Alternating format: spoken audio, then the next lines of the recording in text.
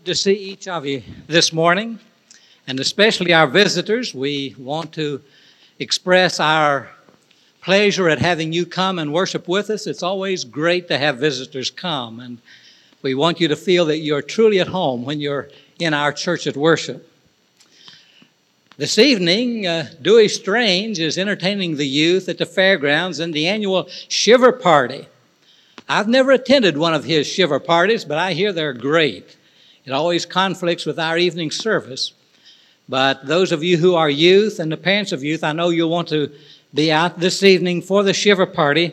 That's at 6 o'clock this evening, and it will last until 8:15 with a hayride, great food, and all the good things that go with it. Dewey, you said the right thing. Now, 2 weeks ago, he asked me about that last play down in Auburn, Alabama. But this morning, you see, there's a big smile when you answered that question. Tell you, that was about the most exciting game through which I have ever sat. And I did a lot of beating of my palms together to save my voice so that I wouldn't be hoarse this morning and couldn't preach a sermon. But it was a great game. And hopefully, Dewey, you can get a smile out of me every Sunday morning for the rest of the season. Hear these words of the gospel from the prophet Isaiah. O Lord, thou art my God. I will exalt thee. I will praise thy name. For thou hast done wonderful things. Thy counsels of old are faithfulness and truth. For thou hast made of a city an heap, of a defenced city a ruin, a palace of strangers to be no city. It shall never be built. Therefore shall the strong people glorify thee. The city of the terrible nation shall fear thee. For thou hast been a strength to the poor, a strength to the needy in his distress, a refuge from the storm, a shadow from the heat, when the blast of the terrible ones is as a storm against the wall. Thou shalt bring down the noise of strangers as the heat in a dry place, even the heat with the shadow of a cloud. The branch of the terrible one shall be brought low. And in this mountain shall the Lord of hosts make unto all people a feast of fat things, a feast of wines on the lees, of fat things full of marrow, of wines on the lees well refined. And he will destroy in this mountain the face of the covering cast over all people, and the veil that is spread over all nations. He will swallow up death in victory, and the Lord God will wipe away tears from all faces, and the rebuke of his people shall he take away from off all the earth, for the Lord has spoken it. And it shall be said in that day, Lo, this is our God. We have waited for him, and he will save us. This is the Lord. We have waited for him. We will be glad and rejoice in his salvation.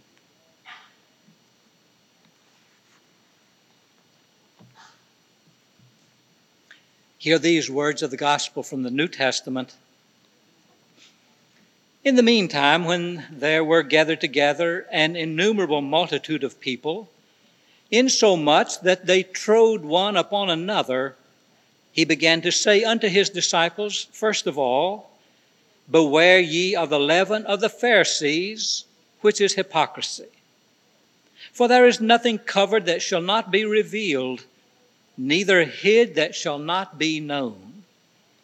Therefore, whatsoever ye have spoken in darkness shall be heard in the light, and that which ye have spoken in the ear in closets shall be proclaimed upon the housetops. And I say unto you, my friends, be not afraid of them that kill the body, and after that have no more that they can do. But I will forewarn you whom ye shall fear. Fear him which, after he hath killed, hath power to cast into hell. Yea, I say unto you, fear him. Are not 5 sparrows sold for 2 farthings? And not one of them is forgotten before God? But even the very hairs of your head are all numbered. Fear not, therefore, ye are of much value than many sparrows. Also I say unto you, whosoever shall confess me before men, him shall the Son of Man also confess before the angels of God. But he that denieth me before men shall be denied before the angels of God. And whosoever shall speak a word against the Son of Man, it shall be forgiven him. But unto him that blasphemeth against the Holy Ghost, it shall not be forgiven. And when they bring you into the synagogues and unto magistrates and powers, take ye no thought how or what thing ye shall answer, or what ye shall say. For the Holy Ghost shall teach you in the same hour what ye ought to say. May God bless this reading of his holy word.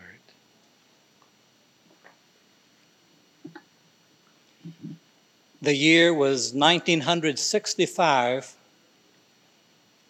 I picked up a copy of Time magazine, and the cover, apart from the name Time magazine, was totally black.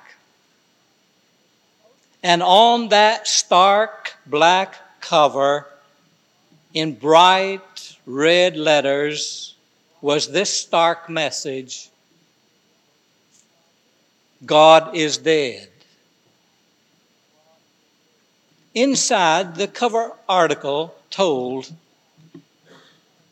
J.J. Altizer, a professor at Atlanta's Emory University, had just published a theological dissertation asserting that God had died. I got hold of all the materials I could find about his writings, the things that he had said. And then I did a critique in our church's parish paper. Someone sent Dr. Altizer a copy of that parish paper. And a few days later, I received a handwritten letter from Dr. Altizer. He concluded with these words: I do believe that God has died. How bad it would be for the world if God were to die. How bad it would be for us if God were to fade out of our lives.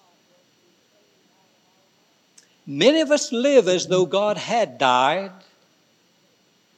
Far more of us live with God having simply faded out of our lives.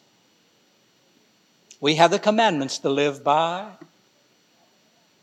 Thou shalt have no other God before me, says God. And how many gods do we find in our national lives, in our social lives, in our family lives?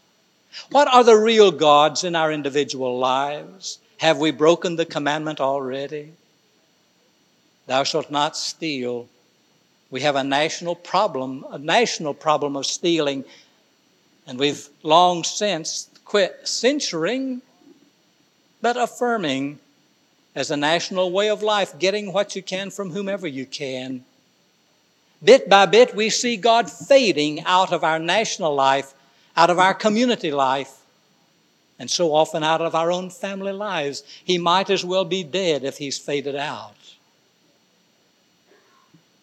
But God has not faded from the world. Last week's Time magazine portrayed the teeming masses of Russians flooding back into the churches that have been closed since 1917. Communism thought they could destroy religion in their society. To be a good member of the Communist Party, one had to declare himself an atheist. And over these years of living underground, the Christian faith has prospered. And now that the doors are open, the people are flooding in to be a part of worship. And in Africa, the story is the same. And in Korea, the story is the same. And in China, we see a resurgence of faith in God and establishment of religion. And it says something very telling to us. We who have possessed it take it so lightly that we can easily lose it. God is not dead. God is alive. God is very much alive. God is alive in His creation. Once we portrayed the earth as static, the sky overhead as each star in its place. We know differently now. The entire universe is expanding and growing. New stars are being born daily. The universe is traveling as a moving, living organism. We are standing upon a planet that is hurtling through space, revolving around stars in movement.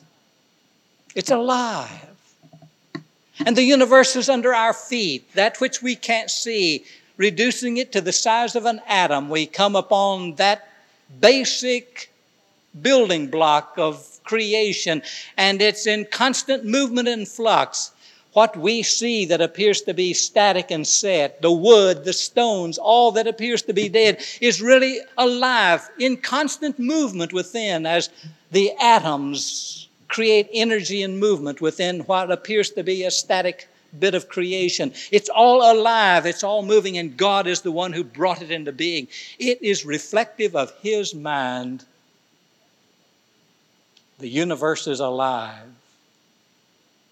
with God. History is alive with God.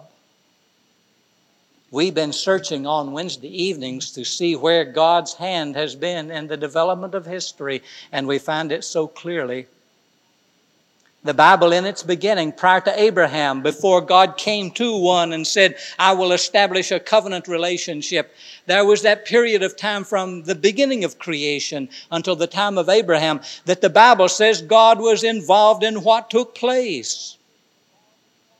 He caused the floods to come. He reacted against those who built towers to defy Him. The stories are told that God cared and remained a part of what He had created. And then He entered into the mind of Abraham and said, from you I will build a great nation of people. God was alive in Abraham, Isaac, and Jacob. He was alive in David and Moses. He was alive in Isaiah and Jeremiah. History reflects God alive and active in the building of nations and in the ordering of people's lives.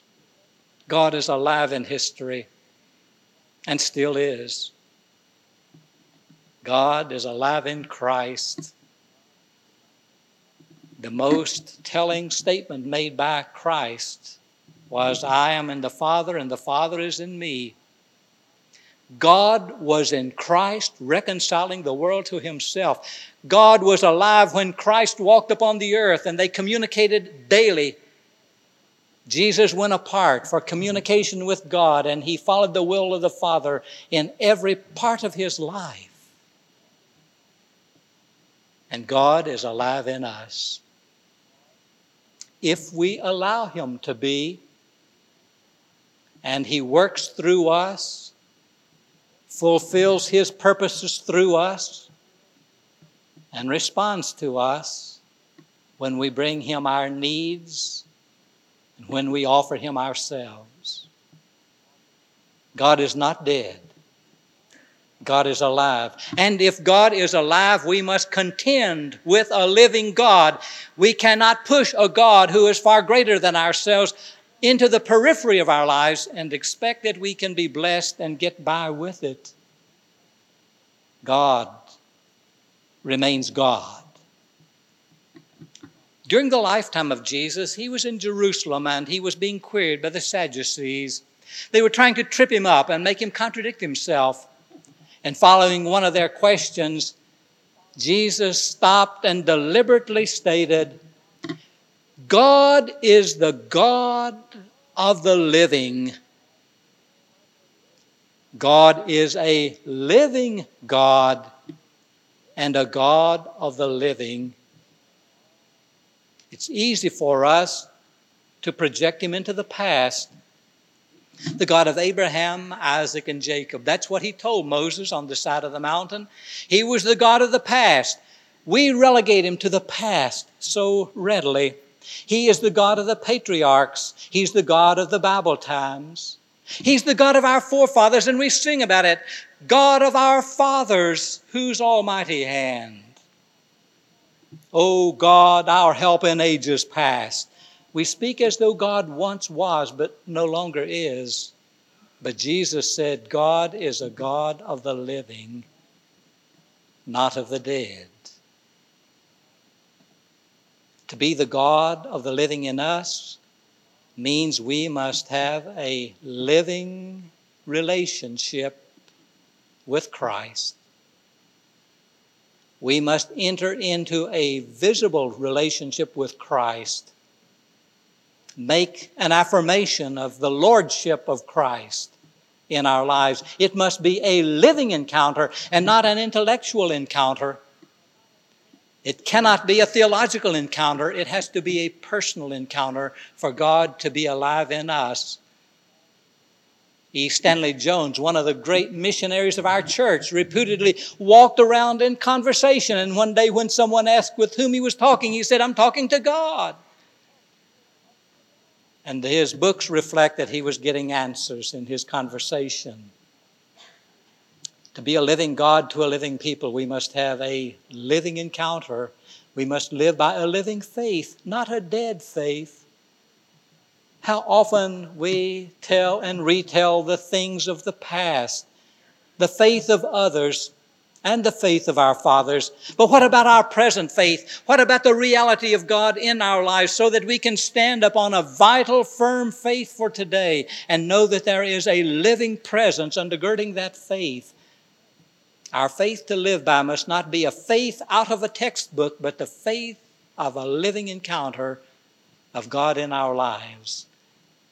We must have a living faith. And to have a faith that is alive, we must have expectations. God has promised things that boggle the imagination, and yet we rarely claim them because they seem so far beyond our reach. Repeatedly, we're called upon by the leaders of our nation to enter into a time of prayer when there's a national crisis. We ought to be in an attitude of prayer every day about the crises and the things that are not critical, but a constant sense of expectation of what God can do and what God will do. We must dream big dreams and have a living expectation that they can come true. Most of all, if God is to be a living God in our lives, it must be a living commitment. We all made a commitment at one time in our lives, but is it a daily commitment that we live by, that we live up to? It isn't enough simply to affirm vows of belief and intention, but it must be a matter of living out our commitment so that we do the things that He tells us to do, that every day is a vital encounter with Him. Jesus said, God is not a dead God, and He is not a God of the dead, but He is a living God for living people. And now this. You can't kill God, but you can push Him out of your life. You can't take Him away from reality, but you can make Him fade from consciousness. And if we do that, we've killed Him as far as the benefits of living with a God for ourselves is concerned. It's a great day of possibilities, with all the awakening nations of the world affirming that God is at the center. How we must reclaim Him in our own nation as we face the inner turmoil and the crises that come every day. If my people who are called by my name will return, I will bless them. God is alive. Walk with Him as living people. Amen.